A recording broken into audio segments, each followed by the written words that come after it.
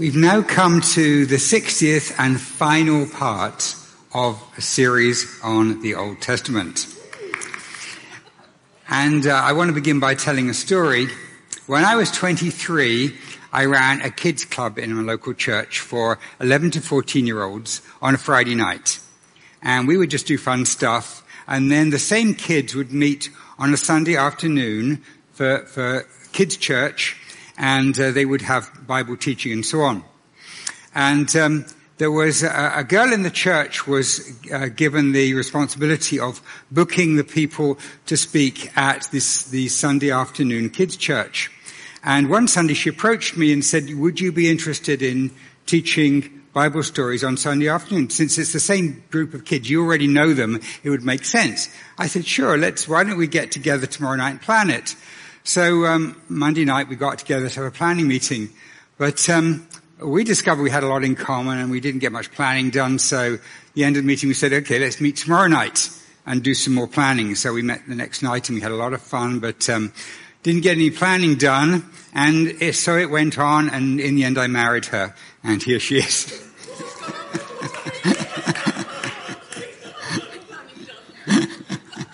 Yeah. So what I discovered was that we did get some planning. I did do some teaching, and when I learned stories in kids' church as a child, you hear like bits of stories from everywhere, and they're great stories, and you can learn things about the Bible and about God and so on. But and that's fine for younger children, but you really, as people become teenagers, they need a little bit more of like a context, and you can't just give them a whole load of stories on them. How does this all fit together? And I decided that I really wanted to give something a little bit more coherent to these kids. Something that really, because they were going to be going out into the world, they'd face all these attacks on Christianity. So I decided I needed to do some study, and I got hold of a book which, Survey of the Bible, this is called, by William Hendrickson. And I know because I wrote the date. I was 24 by the time I got it, and I wrote the date in the front. And I marked all the way through when I was reading what, and I was so excited because I saw that here was somebody who actually had a really coherent structure, that everything made sense. The whole of the Old Testament fitted together into an organized plan, and everything was going somewhere. The other thing was that he showed all the archaeological dates and how it all connected together, and that actually a lot of the events we can tie into archaeology and into other dates. So, for example, when we come to the time of the Assyrians and Babylonians, they kept very detailed records, and we can tie in the events that happen in Israel with their records, and their records are also linked to solar events like eclipses and so on, which we now scientifically can give you the exact precise date of. And so we can then tie down biblical events to astronomical precision. And so I was very excited to see this. And so a lot of the material theologically that I've been covering in the last 60 sessions on this subject have been coming from the work of this guy, but many other people I've read since. But what I thought I would do was to just end up by giving a big story which helps you to read the Bible as you are studying it yourself. And my goal here is to provide a framework for you to fit all these accounts together, and to show how it fits into world history. It's not just a bunch of tales, and to give a sense of flow in the storyline. And so if we can look at the overarching storyline and fit it into 10 time periods.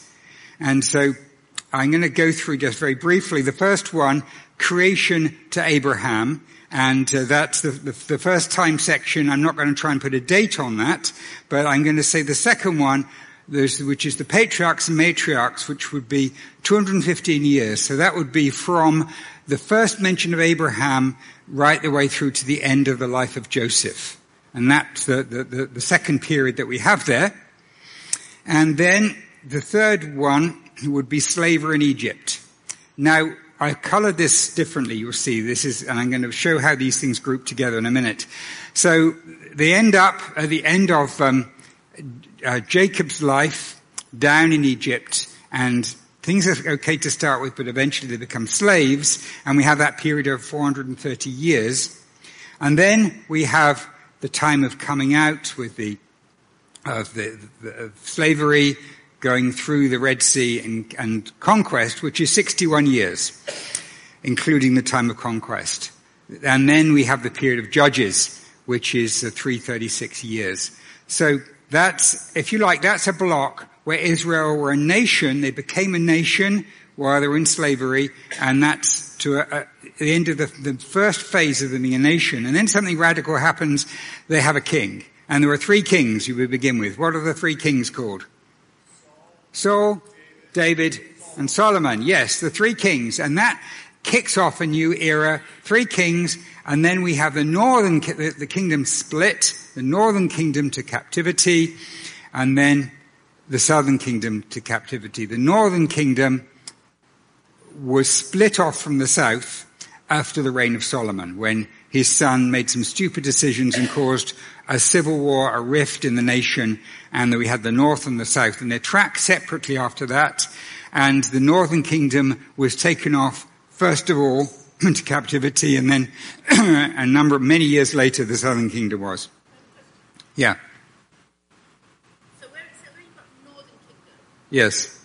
That's actually Yeah. You know what? That I should name that the division of the kingdoms till the northern captivity. Yeah, divisions. Yes. Yes, that's the southern kingdom on its own. Yes. Yeah. And then we have the Babylonian exile, 50 years, and then return till the birth of Jesus, 531 years. And it's amazing how precisely you can date Jesus' birth, because it talks about when Herod died. We know Herod died, and we can precisely date the death of Herod, and so you can really tie that in very precisely. It's quite beautiful how these things work. So I'm not going to ask you to remember that. I've got a slightly simplified version to try and put in your memory, and I've got 4 eras now, which I'm going to group the first 2 together. Creation to the patriarchs and matriarchs, which would be right up to the time of going down into Egypt. And I'm not going to try and date the first part of that, but from Abraham to Egypt is 215 years. And we read those stories in Genesis. So that's basically the story of Genesis, that first era. The second era, the nation of Israel, I've called it the nation disorganized. So by that I mean they don't have kings, and sometimes it's rather chaotic. They've got judges, they've got disorganization, and that's 827 years from being in Egypt, first becoming a nation, to this point. And we read from Exodus to 1 Samuel, that part. So all the stories in there are in this section here. And I'm going to give you a little quiz on this in a moment, okay? So, the third one, the nation of Israel under kings. And this is 484 years. This is from it's 1st and 2nd Samuel, 1st and 2nd Kings, 1st and 2nd Chronicles. And this is the period under kings. And from the first king Saul to the last king who was taken into captivity. And then we have the exile and return till the birth of Jesus. And you read about that in Daniel, Ezra, Nehemiah, and Esther. So that's an overview of how this works together. And as I said, we can quite precisely date a lot of these things. It's interesting that one of the most effective ways of dating in these times, the archaeologists will tell you, is pottery. You'll find pottery everywhere because you keep breaking things, and there are shards of pottery. And that pottery was very distinctive for each age, because you'd see decorations on the pottery, and there would be like fashions that would come in. And just as in our day, you could see a photograph and you could look at the fashion in that photograph, what they were wearing. You could say, that would date it maybe in the 60s. or something like that, because you know what the fashions were. And this is how the fashions for pottery. So you can date it really, really well. So Anne is the expert if you want to talk to her about pottery. But this really helps us to see that these are not just stories. You know, we use the word story for fables, for just things. These are accounts. These happened in history at specific times, and they flowed together. They all made sense. So just going to unpack this slightly. I'm going to give you a key story in each of these. So I would say the first one, creation, the patriarchs and matriarchs, maybe a key story would be Isaac being born to Abraham and Sarah after 25 years of waiting. So that would be first one. Second one, I would say maybe crossing the Red Sea and leaving Egypt, escaping slavery would be a key story in the second one. Key story in the third would be maybe David and Goliath, as we get the nation coming under kings. And then the last one would be, a key story would be Daniel in the lion's den, Daniel in captivity. So those are four very well-known stories that would represent those four periods of time. I'm going to give you some more stories in a minute. So let's just zoom in now on this first era. There's the creation to the patriarchs and matriarchs. And it begins with creation and God speaking the world into existence. And then we have a time when the people on the earth become really very, very wicked, and God brings forth a flood. And then after the flood, we have the time of Abraham and Isaac. So, by the way, that's not a historical photograph. That's just an artist's impression. So I want to just spend a little bit more time on that and see what's going on in that. So we start with creation, and then we have Adam and Eve, the fall, first sin, and going to murder, and then the earth begins to decline as people become more and more rebellious against God, and because of the amount of evil, God brings a flood. After the flood, it looks like things are still getting evil, and so God chooses Abraham and Sarah to carry his name, and he's going to use them as a light to the world. Then their children, their son Isaac marries Rebekah, and then they have Jacob, and Jacob has 12 sons, and one of those sons is Joseph, who leads them down into Egypt to escape the famine. And so that's just a quick overview of what happened in the stories that happened in this first era. And this era here is full of lots of hope, but the hopes for the most part, turn to discouragement. Something more has to happen. There's a creation, but then sin gets in. There's the flood to clear it out, but then sin gets back in again. Abraham and Sarah are a mark of hope, but what about their children and their grandchildren? Things don't look good by the end of this time. So by the end of this time, you get followers, descendants of Abraham, but things are really not looking that good. So what happens then? We move into the second era.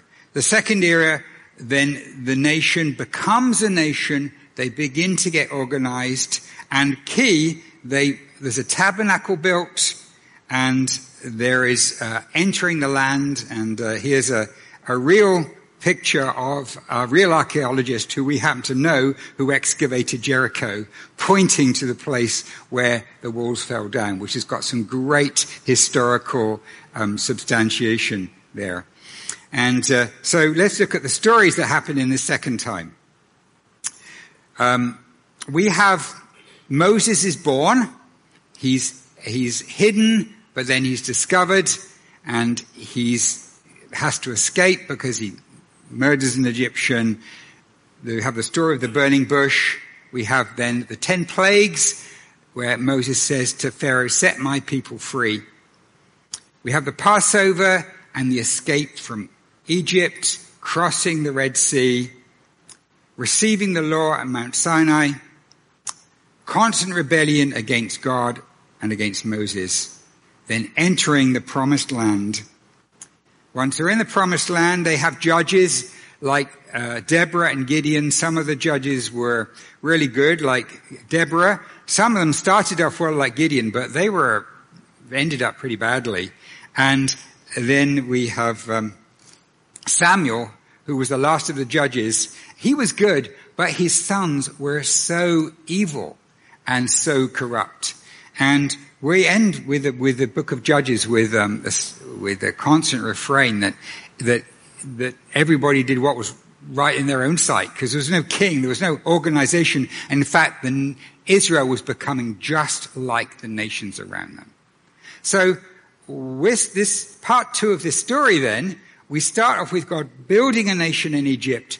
Wonderful thing. He chooses them for himself. He takes them through the wilderness, does amazing things for them. But by the end of this time, they're just becoming like the other nations. What's God going to do? God's going to choose a man after his own heart to lead the nation. This is actually a picture, supposed to be a picture of Solomon, but greeting the Queen of Sheba. But God chose a king. And we have originally this first story we have of David as David and Goliath. And we have him hunted by Saul. We have David's adultery and murder. So even this supposedly man who is going to be an image of God to the nation turns out to be very flawed. And then his son Solomon builds the temple, but then his son Solomon has all kinds of flaws by the number of wives that he marries. And then after he dies, his very, very foolish son splits the kingdom. We have kings getting worse and worse. We have Ahab and Jezebel, who were basically worshipping the most evil and corrupt gods they could find. And then we have prophets like Elijah and Elisha who were speaking out against them, and they became as corrupt as the nations. And so this is the account of this third period. And again, it starts off with some hope, a new hope for Israel in a king who's a man after God's own heart, but it begins to go down like this. But there is some hope, because David has written a whole lot of Psalms which seem to be speaking about someone who's going to be coming in the future. And other prophets are speaking as well, like Elisha and others who are speaking about something that's going to happen in the future. Isaiah and other prophets. And something is going to happen. But we have the city is so evil that they're supposed to be representing God, but they are as corrupt and as evil as the nations around them. And God sends the Babylonians on them to bring them, to destroy the city and to bring them into captivity. And so the very last part of the story is the final hope that comes with the birth of Jesus Christ. And finally a light dawns, but we don't read that in the Old Testament. We have to wait for the new. But it's prophetically there in some of the imagery. So, the last part then, stories.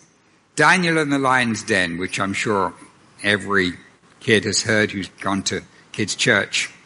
3 men in the fiery furnace. Queen Esther. The return with Ezra of people to rebuild the temple. Nehemiah rebuilds the walls of Jerusalem. And then prophets speaking of a coming Messiah. But again, this new kingdom is a shadow of what David's kingdom was. This temple that they built, when some people were still alive who remembered Solomon's temple, and they wept when they saw the new one, because it was just such an unworthy copy of the old one. So what's going on here? So this is the storyline, and the storyline is a mixture of hope, but of unfulfillment as of yet. And many of the stories have got this combination that's built into them. And I'll talk when I come to the closing time about why it works like this. But what I want to do now is to make you do some work. Let's put the plan up. Story of Ruth, where does that come in? Second, and you say the third. It's the second. It's disorganized. It's during the time of the judges. Okay, what about Naaman cleansed of leprosy? 3. Yes, it's the nation under kings. It's during the time of Elijah and Elisha. Elijah specifically. Okay, the Tower of Babel. 1, yes, that's right. That was before Abraham. What about Job, the book of Job? And this is a trick question. 1. Any other suggestions? You'd go for 1 as well. Yeah, we're not told, not precisely told, but it does seem that it's 1. Almost certainly it's in period 1. What about Jonah and the fish? It's not 4. No, it's 3. He's under 3. Oh, you agree with me? Yeah. What about, because there are kings at that time. Yeah. What about, Joshua has an encounter with God? Yeah, 2. That's right. Yes. Okay. You're doing all right. So what I'm trying to give you is a model so that when you're reading the Bible, you know how this fits in. And the important part then of this model, and this is the most important part that I'm going to close with now, is what it means for us. Why is this important for us to have this together? So virtually all civilizations on this planet have stories of their ancestors which give them a sense of heritage and a value, a sense of meaning. What's remarkable about the Judeo-Christian narrative is that ultimately there are no heroes. The closest you can get to a hero might be someone like David, but they were very, very flawed. Or maybe Abraham, but then he had flaws as well. If a nation had invented their own mythology to explain how they came to be, they would have done a better job than this. One of the strongest arguments for the accuracy of the Old Testament is how badly it represents the people who own it as their story. Because if it's made, no way would you make up a story of heroes that looks like that. No way would you do that. I mean, the Greek gods had some flaws in them and they did some bad stuff, but ultimately they are heroes. And this is a story of stuff that held out promise, but then didn't come to anything. So what's the point is, the reason is that it's designed to leave you waiting for the part that completes it. Each part of this story, each part of this narrative is designed in order to leave you saying, well, if David was like that, what's the answer then? If Abraham was like that, if this is what happened to the nation of Israel, what's the answer then? And of course, the answer increasingly was being told by the prophets. And they're not, of course, listed here in my time because I'm just listing narrative. The answer was told, there will be coming one who will put everything right. There will be coming one. And even right from the beginning, even from Abraham, there is the hint of this coming one through whom all the nations of the world will be blessed. We hear the sacrifice of Isaac, who was replaced with a substitute ram. We have all of these pictorial events. We have Israel saved out of Egypt through the Passover, where the blood of a lamb was the cost of the freedom. And so all the way through, but increasing clarity until prophets like Isaiah, who are right at the end of the 3rd period, moving into the 4th period, were talking about he was wounded for our transgressions. By his stripes we are healed. Very, very clear. So the reason then it's designed to leave you waiting is because all of these stories are not designed to be completely self-contained. all of them to give you a sense, okay, but that was then, but ultimately this is answered in Jesus. Each era leaves us dissatisfied, and increasing numbers of clues are given. So when you are reading the Bible, and this is the last thing that I want to say, and I really want you to really take this to heart. When you're reading the Old Testament, I want you to say to yourself, how does this fit in with the big story? The story of the hope of the world being Jesus Christ, the only hope. And you can do that by fitting it in to part of the story. And then you can see how it maybe advanced that part and moved us towards this. And I want to say that as I have, since that time, as a 23-year-old, started studying the Old Testament, I've become increasingly confident of the truth of this narrative and anchored in the truth of what God was doing, and encouraged that it all does fit together as a song with the same tune that comes through that Jesus was bringing the climax to in the new. So I want to encourage you to read the Old, but don't read it as a bunch of stories. Read it as part of the big story. Then you can see yourself in that story. Where are you in that story? Well, you're flawed, just like I'm flawed.